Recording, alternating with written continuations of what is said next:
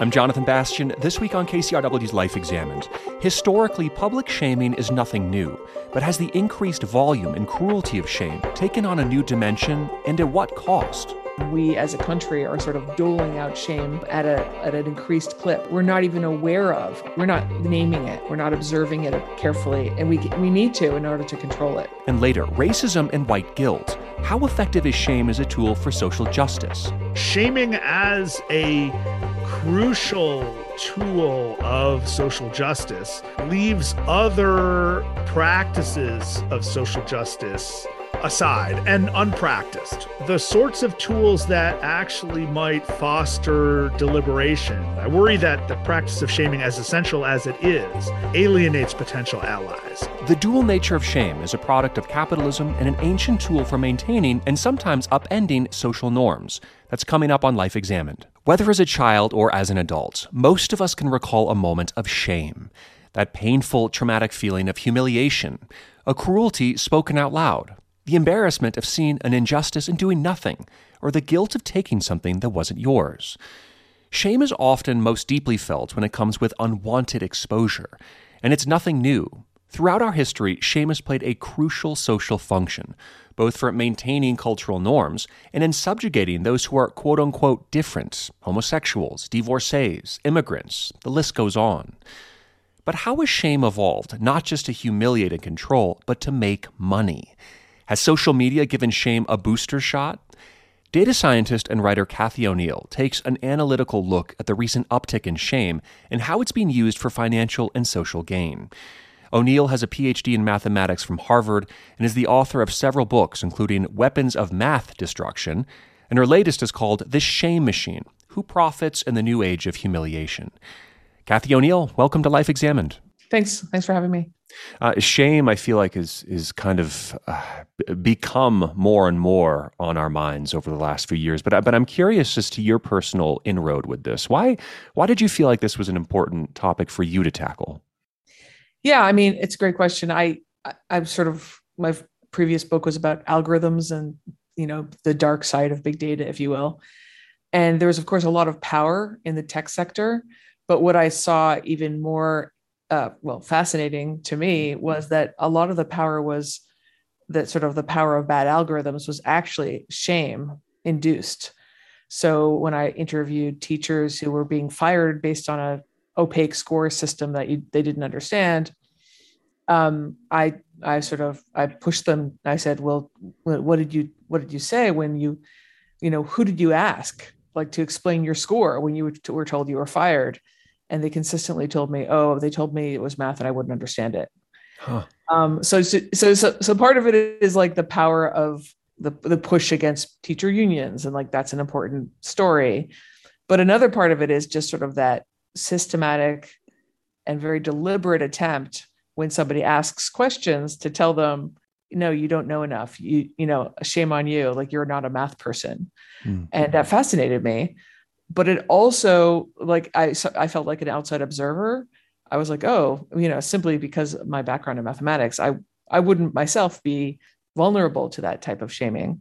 But then sometime later, I was doing research on bariatric surgery for myself as a way of avoiding diabetes. And it was, of course, primarily a weight loss surgery. And as soon as I started Googling for more information, I myself got inundated with fat shaming ads. And I have to mention that I worked in ad tech. I was a data scientist. I know exactly why I got those ads. And yet they had the exact intended effect on me, which is that I wanted to curl up in a little ball and just pay someone as much money as they asked for to make this feeling go away. I wanted to cede my rights. As a fat person, I felt like I wasn't eligible to be healthy. It was just so devastating and also so systemic and very deliberate. So I made that connection between those two things. I was like, wait a second, and they both happen to be related to my field of expertise, which is algorithms and technology. So I was starting to think how the extent to which technology and algorithms have turned shame, have weaponized shame as a way of getting us to cede our rights, to gain power, or to just pay. It's interesting because when I initially think of, say, public shaming, it's from a group of individuals aimed at one or two people or a small group, right? It's more of a human to human relationship. But I had never actually thought about it as an algorithm shaming people. But of course, just as you say, that's kind of the world we're interacting with throughout the day, at least online, isn't it? It's algorithms. It is algorithms, whether it's the ad tech algorithms that decide which ad to show you that you'll be the most vulnerable to and will click most quickly on impulsively. So that for me, that would be like cashmere yarn. I'm a huge like knitter, and like I'm very vulnerable and susceptible to jewel toned cashmere yarn, and that is, maybe fair game, if you will, but it's also an algorithm. It's sort of built up as a profile, and they look for the person online with the most, the closest match to that profile. It could also take much darker forms. It could be people who are known to be gambling addicts, people who are known to be desperate to borrow money, if it's payday loans. There's all sorts of like very dark ways that advertisement is sent to us. But one of the things that I point out in the shame book is that even the old school forms of shame, which are like shame women for wrinkles in the world of cosmetics, that has been hypercharged in the age of algorithms and the age of social media platforms in particular. Like if you think about the body shaping apps that even young women are targeted for in TikTok and other kinds of Instagram, sort of very sort of self-conscious making and sort of body centric social media. All that stuff, I would call that like old school shaming because it's not new. Like we've been selling women saggy skin cream for hundreds of years. That's an old version of like how to profit for shame. I will classify that as like shaming people to make them buy your product. Yeah. But there's a newfangled way of doing it too. To your earlier point of algorithms running amok, like the social media platforms don't actually need to shame us directly. What they do instead is they serve us shaming content, right? So they serve us content that is optimized to keeping us on their platforms, i.e., like optimized to making us feel outraged and angry and to shame each other and to create division. So it's kind of an indirect shame machine in the sense that they don't directly shame us for money. They indirectly shame us or get us to shame each other is even more accurate. So they've conditioned us to behave like shaming mobs at all times. Right. Well, maybe let's take a step back and just think about really what shame is, how it's been weaponized, and why it's so powerful. And my sense is it's been powerful for as long as humans have been around or could feel this or could project it. So when you were writing this book, how did you begin to understand what shame is and kind of its role in our humanity? Great question. Yeah. I mean, we can't really understand it unless, we go back to the roots, because it is a very useful thing. I mean, it's what I've said so far makes it sound like I think we should stop shaming. No, like shaming is hugely important. It is what ideally in an ideal situation, it makes our community more coherent. So the idea of shame is that so anytime you shame somebody, it's relative to a norm, to a rule. And that rule is almost always, or at least, meant to be always some kind of conflict that you might have between what you want to do for yourself and what you want to do for your community. And it's basically a rule that says you have to do this for your community, even though you might not want to do it for yourself. So like a very great example would be like, you cannot hoard food in a time of famine. Like you might want to hoard food because you personally don't want to starve. But if everyone hoarded food, then more people would starve overall. So that's a rule. And it's a very enforced rule. And there's lots and lots of rules like that are like slightly weaker versions of that, where you have to, for the sake of the community and for the sake of community cohesion, do stuff that might not be attractive to you. So it does create a conflict in you, right? It's like you have to, you don't really want to do it, but you do it anyway. the way it sort of forces your hand is that shame, like, and this will probably be familiar to most people, like the feeling of shame is a terrible feeling. It's like a deeply, deeply terrible feeling. It makes you feel unlovable and unworthy of love. And in fact, that's exactly the point. Like, you are going to be spurned by your community if you do not follow the rules, is the basic threat. So it really does feel in many cases as if somebody's punched you. It's like almost somehow more violent and more painful than physical violence, because it can last years, depending on how seriously it felt at the beginning. So it really is almost like a physical harm. And it's not something you should do lightly. I mean, that's, I think, hopefully very clear, is that shaming might be a very useful tool. It might keep people from doing really antisocial things as a rule, but it also is an extreme and crude form of punishment. Yeah. How do we distinguish between shame and guilt? Because shame produces an emotion. And to me, they seem to be very interrelated. How do you kind of parse those two? Yeah, I mean, guilt is like, I did something wrong, and shame is I'm unworthy and I'm unlovable. Like, it's a really different, it's much deeper and more holistic than guilt. So you can feel guilty about, oh, I threw away that thing I should have recycled.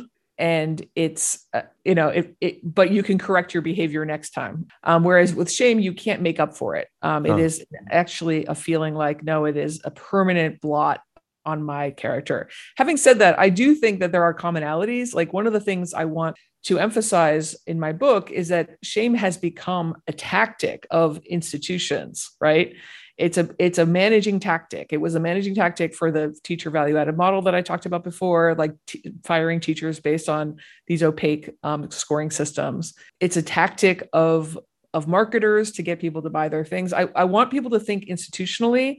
And if you think institutionally, you realize that guilt is also a tactic, right? We know the story of like the beverage makers using huge amounts of plastic and tin for their beverages. And then instead of taking on the responsibility for like all of the damage they've done to the environment, they make us feel guilty about recycling those things. You know what I mean? It's a distraction maneuver. And that's a really important part of the shame tactics in the shame machine too. Like, oftentimes shame is used by an institution on the victims of a problem in order to say, it's your problem, not our problem.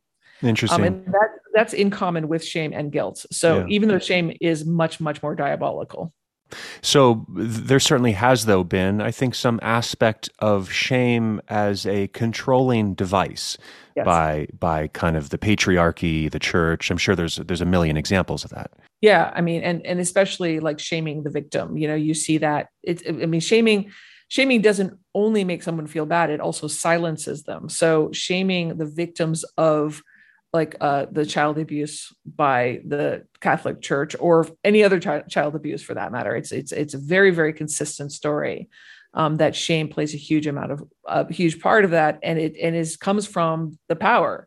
And the larger the institutions and the more organized the institutions, the more shame tactics are applied. So it is sort of historically a way of maintaining power and maintaining the status quo. I'm saying and that's not new. Although I do think our institutions have gotten like more organized about it.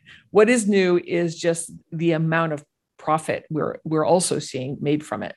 Yeah. And before we get to that, I mean, the last few years, I think, have been interesting in perhaps in the way some of this has flipped on its head in terms of the Me Too movement and how greater voices were coming together to take down figures, particularly a lot of white men that held power for a long time. So, I mean, there has been some shifts in the way this has been wielded, right? Well, so like, great example, Me Too. I would argue that is a positive way of using shame. I call that punching up shame, because it's holding power to account. So the way the taxonomy I give shaming tactics is like, I ask people, is their choice and is their voice? So are you shaming somebody for something that they choose to do, which in the case of men abusing their power to sexually assault women? The answer is yes, they could choose not to do that. And do they have the voice to defend themselves and to be seen improving their behavior if applicable? And that is also the case at least for the very famous Me Too examples like Harvey Weinstein. So this is punching up. It is appropriate. That's what I mean by punching up. It's an appropriate use of shame. But I will also say that, all civil rights movements have been punching up, right? If you think about the South African apartheid movement, like the movement against it, it was an international shaming boycott, right? And it worked.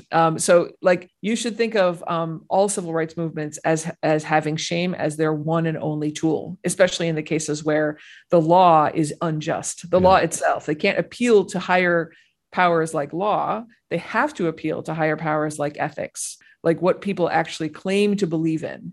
Of course, it doesn't always work.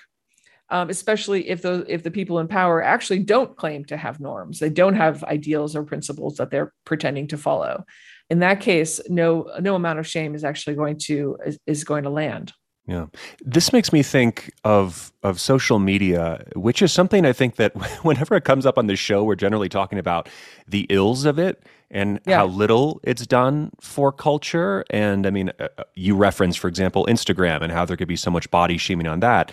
And the reports that came out in the Wall Street Journal that talked about just kind of the incredible damage it's doing to young women in terms of body image. But, it's interesting because we think about it as a tool for getting a voice out, and this idea of punching up with Facebook or whatever.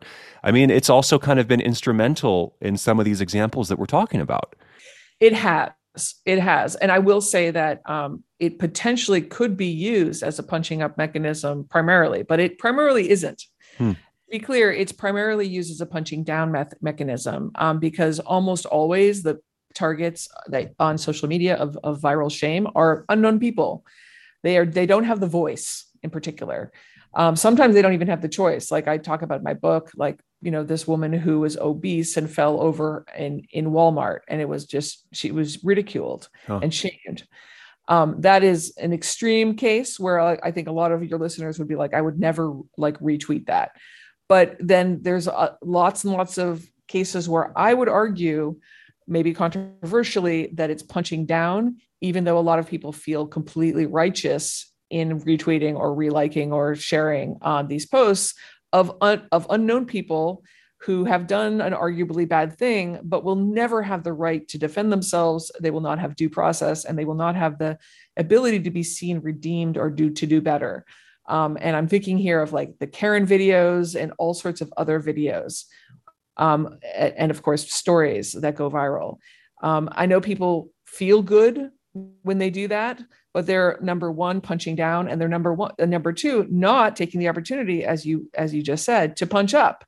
Punching up in this case would be to actually address the fact that the policing system responds to white women in unreasonable ways, but not to Black people. So, you know what I mean? What social media represents to me, at least from my perspective, is conditioning us to make do with punching down instead of actually doing the work of punching up. Well, you actually do talk about some pretty significant ways in which shame functions in places like reentry programs, for example, or rehab clinics. And I wonder if you could jump into some of those examples, because my sense is from spending time with your book and talking to you that actually this kind of shame machine is happening all around us, but we're so inundated by it. It's just kind of like the air we breathe. We're not even aware of it at this point. So could you pick a few of those examples that I mentioned? Yeah, thanks for bringing up the reentry program, which it's called the CEO program. And like it is, it's paid for and funded by, what you might consider like left foundations. And so people on the left typically consider themselves more progressive in terms of these kinds of issues. But what I maintain in that chapter is that we shame poor people for being poor. Number one. Number two, it's punching down because because they have no choice about it. Nobody chooses to be poor. And number three, it adds to their problems. Being poor is hard enough, but when we shame people for being poor, it really truly adds to their burden. And this is just an extreme example of the CEO program, where post prison, these folks are put out. The way it's described is that they're given job training. But what actually happens, and I interviewed a couple of the participants, is they get put out onto the highways picking up garbage, and they get paid like $48 a day. And they can't work on Friday, but they have to report to work on Friday. So it's just a miserable existence. And this is in New York City, where it's just absolutely not a living wage. And they are under the watch of people that will call their parole officers if they complain or they leave the job. So it's essentially a continued incarceration. The reason that this kind of behavior happens is because we really believe at some level as Americans that people who are leaving prisoners are subhuman and don't deserve treatment like with dignity. And so that's when I appreciate you asking this question. I go into this the work of Donna Hicks, who is a really wonderful a person who studies and has worked with post-war reconciliation committees. So talking to people on both sides of a war, whether it's the Troubles in Ireland or South Africa, and talking to them about sort of resolving what she calls the dignity violations that they underwent before getting to the ticky-tack negotiations of a peace agreement. She maintains that you can't really have a negotiated peace agreement work until you've addressed these dignity violations. And she has a list of dignity violations.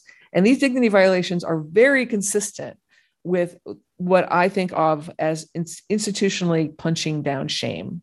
So there are things like assuming fraud, assuming bad intent, not having fairness, not being accountable to the people in the system.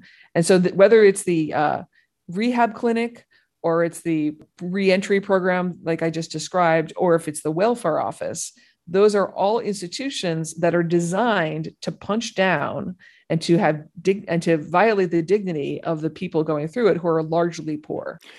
It makes me think as you're talking about this, just what role we as individuals have or play in this kind of a larger machine happening around us. I mean, we could talk about solutions or ways to work through this, but in some sense, the picture you paint feels a little hopeless because we're dealing on such large institutional levels. I welcome your thoughts on that. I hope I'm not painting a hopeless picture. I really don't think people intend to cooperate with this kind of unfair system. But I do think people were born into this system. Like it is kind of everywhere. It is a little bit the air we breathe.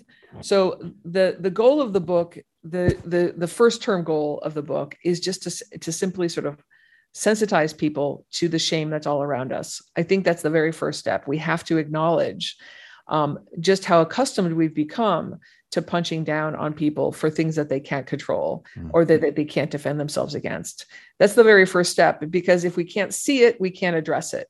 And I do think we can see it. And I do think we will be able to address it quite directly. If you think about, welfare systems and other kinds of reentry systems in other countries, you'll see that they don't do those things. It's not that we can't do it. It's that we actually feel like that, like people, those people deserve it. So there's this notion of sort of punitive shaming and punitive deservingness that we can change, but we have to be aware of it and we have to come to terms with it.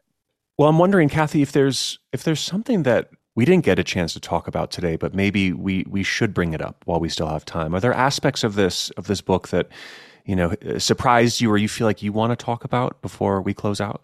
I guess just coming from the nerd perspective, like one of the things that kind of surprised me was just how much pseudoscience there is when it comes to the shame machine. There's a lot of, whether it's Prevagen, the sort of the shaming product that tries to shame old people for being senile and tries to sell them on this useless medicine to make them smarter. Whether it's like the weight loss industry that has a lot of bad studies that doesn't prove anything. For that matter, the sort of techno babble of algorithms on social media platforms and in big tech. I even have a chapter on incels, and they have their own ideology that explains their misogyny. It's interesting to me, and I don't really understand it, why a shame machine, in order to sort of get big and powerful and profitable, somehow needs to hang their hat on bad science, but it seems to be the case. Yeah, and I wonder if you can say more about the link between capitalism and shame. I mean, do we have any sense of how much money is made from shaming, or what an important tool it really has become? Because it seems really central now in the way that, business operates. I remember reading an article, which I couldn't find for my book, but I'm going to tell you about it anyway, that just sort of epitomizes this exact issue to me. It was an article about how in Japan, women don't feel ashamed of their hairy legs. But a company that wanted to sell razors to women was like, well, we have a two-step process then. The first step is to make them feel ashamed of their hair. And the second step is to sell them the razors. And I was just like, oh, that's how it works. It's a pretty direct, and we have capitalism to thank for that. You started this interview just sharing a little bit about your own personal experience about having to go through a surgery, which is associated with weight loss. I mean, Are there any other kind of personal stories that you've experienced as you were writing this, or that have still kind of stuck with you, like kind of a residue of some of this work? I talked to a lot of people about this book as I was writing it. And I guess what I would say is it surprised me and didn't surprise me. Just how many people have talked to me about their experiences with sort of chronic shame, and how much their life has been affected by those things. And, people are very, very, it's interesting that people are like almost fixated and obsessed over their own shame, while at the same time, we as a country are sort of doling out shame at an increased clip. It's kind of this invisible pandemic that we're not even aware of, because we're not naming it, we're not observing it carefully, and we need to, in order to control it. I've been speaking with Cathy O'Neil, author of the new book, The Shame Machine: Who Profits in the New Age of Humiliation. I really appreciate the time and all the research you brought today. Thank you, Cathy. Thank you so much. It was really a pleasure to speak to you.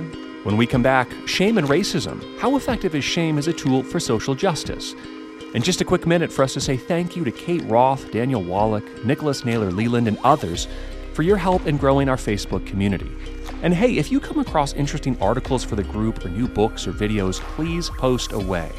You can find a link to the group at kcrw.com/lifeexamined, or by searching in Facebook for KCRW Life Examined.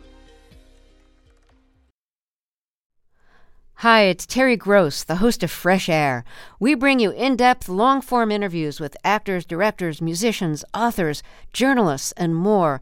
Listen to our Peabody Award-winning Fresh Air podcast from WHYY and NPR.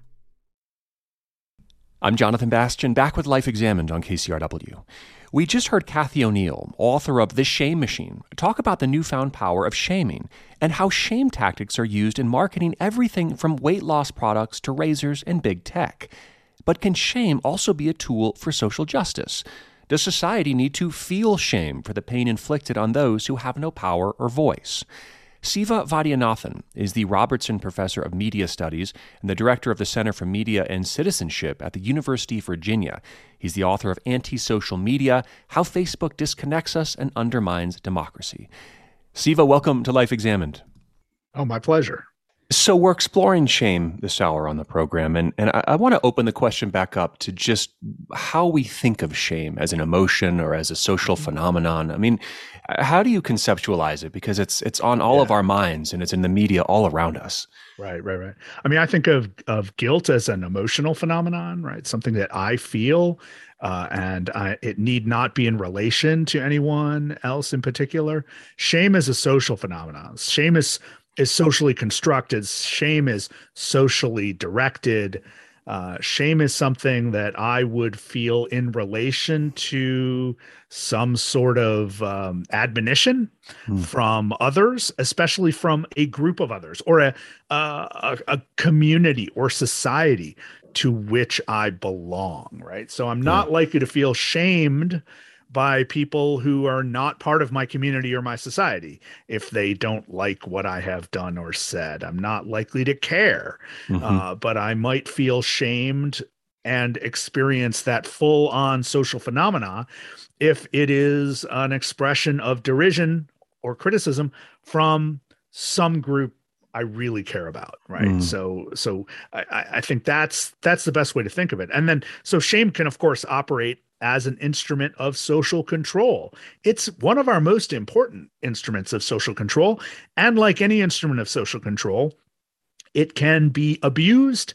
It can have negative consequences. It can limit human potential, human imagination, human flourishing. It can also help bolster a sense of the communal, the common, the societal, the cultural. It can help work toward a shared sense of justice by excluding or socially punishing, shunning those who have stepped outside the bounds of acceptable behavior. Well, let's move this into the arena of racism and social justice, as this has been so top of mind over the past few years in ways that I think maybe has felt emboldening and also at times discouraging. And there's so many emotions, I think, around this. But maybe you can just kind of bring us into how shame fits into these big questions.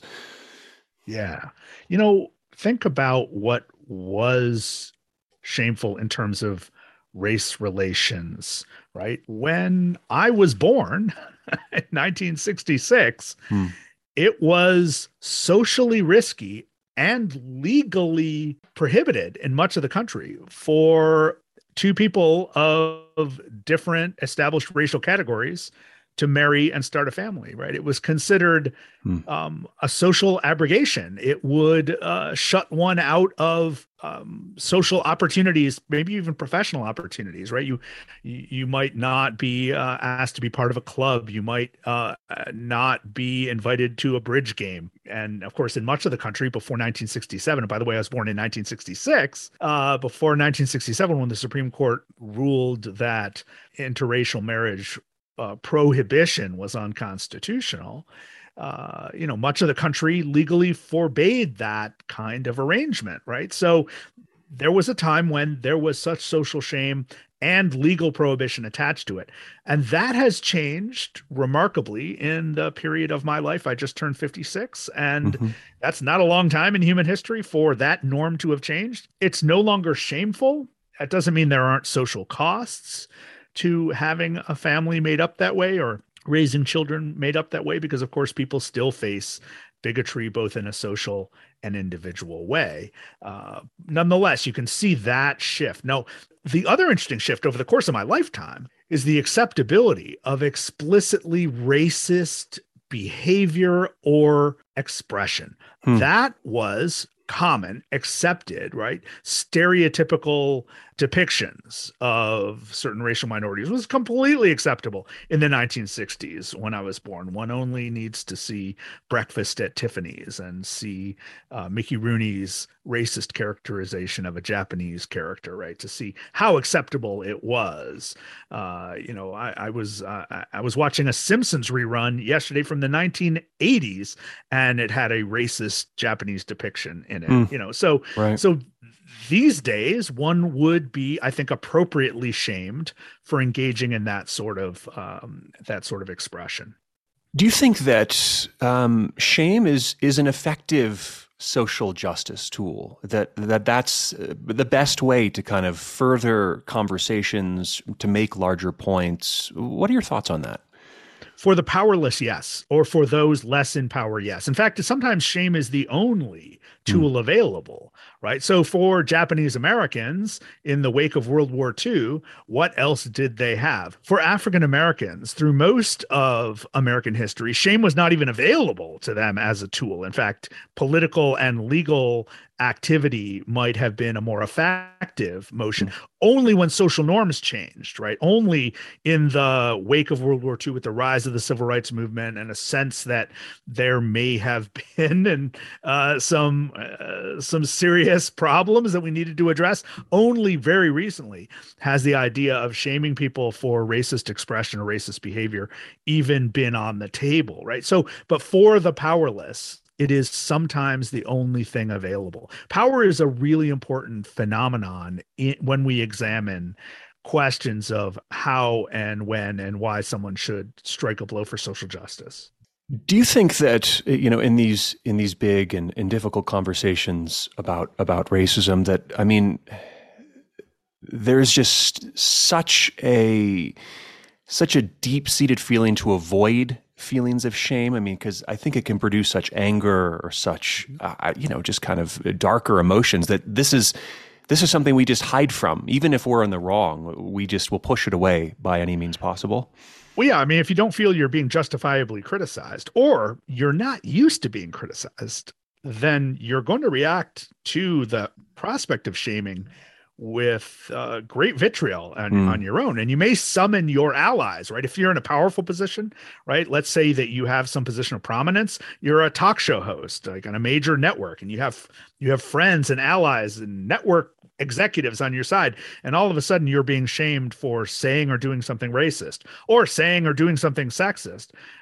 You are going to summon your allies and you're going to create a response or a reaction that accuses those shaming of engaging in some sort of illiberal behavior, right? As if their own expression constitutes an imposition on your expression, and that person would try to change the conversation to be one of the censorious power of social shaming, instead of looking at social shaming as an expression in itself, and sometimes a necessary expression that perhaps gets us toward a more frank view of how power operates in society. What about, I think, this notion that many white liberals think of themselves as non-racist? And maybe you can talk about how this idea has shifted and white people have maybe perpetuated certain racist policies in this country for years. It basically doesn't really matter whether an individual is racist or not racist to the larger sense of social justice. The question is, how have you benefited from racism? Can you acknowledge the extent to which you benefited from racism? And what are you doing to compensate for that problem, that structure, or not, or do you continue to benefit from it without acknowledging it, right? Do you continue to work on as if one's individual thoughts and feelings matter in the question, right? And this is one of the more frustrating things when we see these discussions of racism publicly or accusations of racism publicly, and then the response to it, right? It's as if, the phrase, and you hear this a lot, especially among like political candidates, right? The phrase doesn't have a racist bone in his body, as if anyone cares about the bones, right? The bones aren't the problem. The problem is one's position in society and the extent to which one occupies that position in society because of advantages that may have been the result of a series of decisions and structures and conflicts centuries ago, more likely even very recently, right? That give people natural opportunities, right? So that, that's, I think, one of the things that we're really starting to acknowledge as a society, in a widespread sense now, and that's why there is so much resistance to this question. Speaking again to maybe this question of white liberals that have rejected this idea of being racist, what would you say to them in terms of learning to welcome in a little bit of shame or to try and work against the idea of denial? What are your thoughts on that? Well, look, we're all potential victims of shaming, justified or unjustified. Given that it is a common and useful tool or weapon from the non-powerful, right? We can remember that it's part of living in a society, and it differs in great measure from actual threats or actual exercises of power, right? So there's a difference, for instance, between someone who finds herself at the receiving end of rape threats and death threats and doxing and direct confrontation with violence, which is a very common phenomenon for any woman who is a public figure, or expresses an opinion about anything that might trouble certain members of society, right? Especially men, right? So, Yeah. so that's a phenomenon that goes beyond shame, right? That's not just calling someone out and criticizing someone. It's often very direct and personal attacks meant to silence the person, meant to create a tax for that person, to make it more expensive, both in terms of mental and emotional capacity to engage publicly. Right. And that's one phenomenon we're seeing. It has some of the markings of public shaming, but it has very different goals and very different results. Public shaming is something we see much more commonly aimed at the powerful because there seem to be no other ways to address it. So again, let me bring the question back to sexual harassment, which is a place we have seen this occur time and time again. If you have a very powerful network, right, a communication network, media network, media business, and the network has invested millions of dollars over the years and promotion and built up all sorts of structures and institutions around a star who happens to be a man who is engaged in troublesome behavior, perhaps sexual harassment, that company is not going to have a strong interest in taking action within itself to address these problems. And we've seen this time and time again, which is why people who rose to the level of CEO, who were well-known sexual harassers, stayed in power for so many decades. There was no way for the power structure internally to address this. And only through public shaming, often through excellent journalistic work or internet expressions, have we seen men in power called to account. Now, this is a tool that is useful for those who are, again, have minimal power in a system, and it is a new problem or challenge for those who are prominent and powerful. But it doesn't do a lot to address most of the racism or most of the sexism that we see in society, right? So it's public shaming a talk show host on a major network is something that we've seen time and time again with various levels of effectiveness. Public shaming of a manager at Walmart isn't likely going to make much of a difference because nobody knows or cares who the manager of Walmart is. But that's where most of the sexual harassment goes on in everyday life. This is really interesting. I mean, that social media, honestly, really, social media has given the voiceless a voice to gather in numbers, publicly make statements, and as we've seen over and over, affect some level of change. And but I know that there's other aspects of the social media culture that you're perhaps concerned about, though, too. I mean, is there another side to this that can be dark and maybe not as palatable or important as we think? Well, there are two problems. One is that line that I tried to draw before between shaming and harassment, right? I'm very curious to see the point at which shaming, which I think is a legitimate public expression by the powerless against the powerful, might bleed over into more problematic behavior, more potentially violent behavior, right? And we might see that with more occurrence, as tensions and tempers grow more frayed in our society. So, which is certainly happening right now. So I worry about that. I also worry that shaming as a crucial tool of social justice leaves other practices of social justice aside and unpracticed, right? So unstrengthened, the sorts of tools that actually might foster deliberation within a democratic republic, that might bolster and be more inclusive, that might attract allies in an effort toward changing society. I worry about that. I worry that the practice of shaming, as essential as it is, alienates potential allies. I don't want to make too much of this. I think a lot of people do make too much of this. That especially people from powerful elements of society who are used to being in power and used to being treated politely, recoil at the notion of being treated impolitely, and I think overreact to it, and again say, "Oh my gosh, this is an illiberal response." It's not an illiberal response to be shamed or to have shame expressed, but it is anti-deliberative. It is perhaps not functioning to help us as a society think collectively about our problems, right? So if one of our problems is the maldistribution of supermarkets and produce in society, right, that we have food deserts, that we have vast areas of this country, especially poorer neighborhoods, where people can't get nutritious food for a decent price. That's a problem that we should be solving through processes of deliberation and policy. They're not going to be solved through shaming.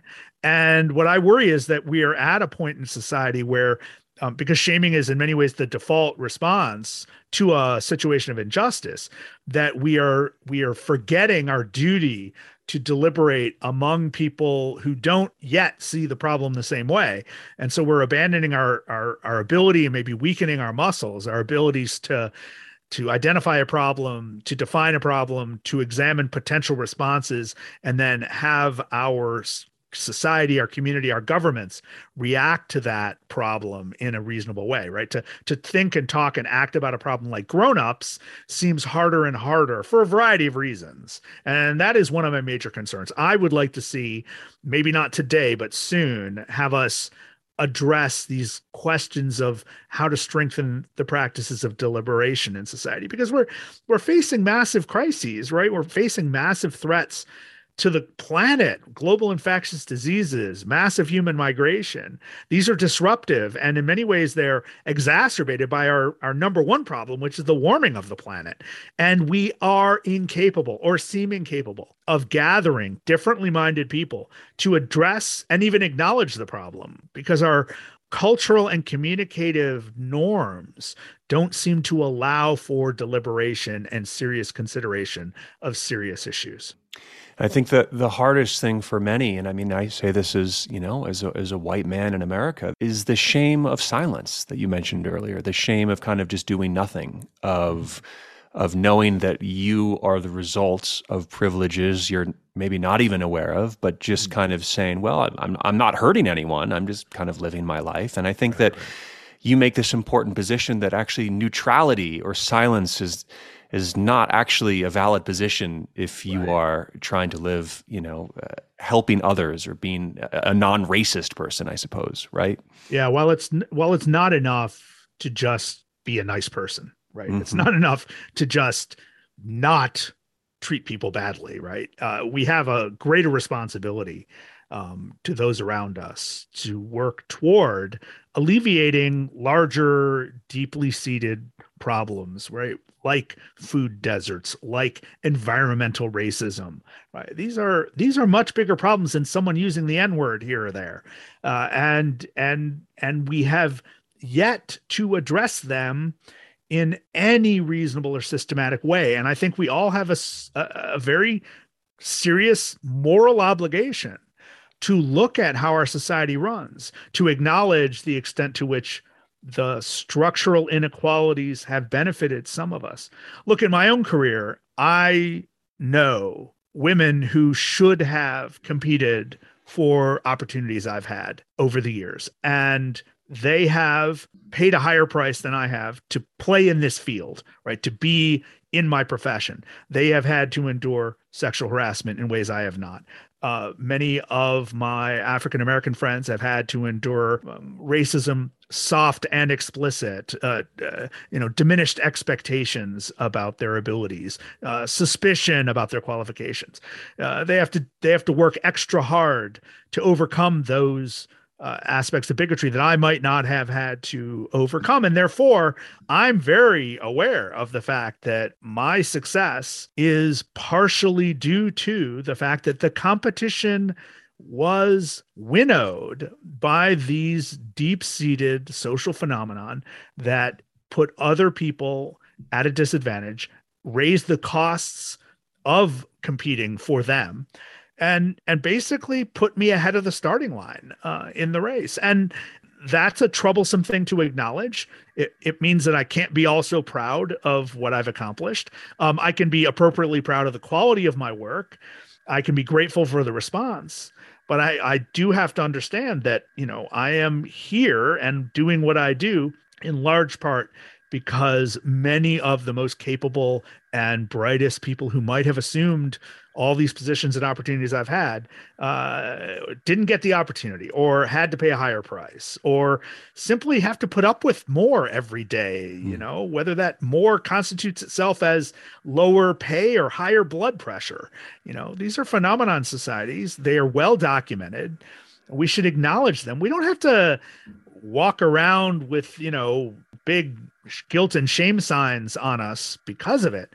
But once we acknowledge it, it means like, hey, I'm going to do what I can to make sure that maybe the young people I'm teaching don't have the same situation down the line. So I'll do whatever I can do, little and big ways, to address this situation.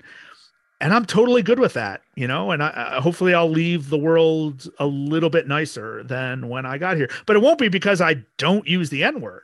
It'll be because I acknowledge these greater social phenomenon. Mm-hmm. And I'm really afraid that when we both express our disappointment with people and engage in public shaming against people, that our analysis of that, our public discussion of that, focuses on the individual expression of racism or sexism and not on the larger structural problems that enabled that person to achieve that level of success and maintain that level of success despite that person's attitudes or actions. I've been speaking with Siva Vaidhyanathan, cultural historian and Robertson Professor of Media Studies and the director of the Center for Media and Citizenship at the University of Virginia. He's the author of Anti-Social Media, How Facebook Disconnects Us and Undermines Democracy. Siva, this has been really interesting. Thank you for joining us on the program. Oh, it's my pleasure. All right, that's it for this week. Our producer is Andrea Brody. I'm Jonathan Bastian. You can find me on Instagram at Jonathan W. Bastian. Thanks as always for joining us, and we'll see you next week.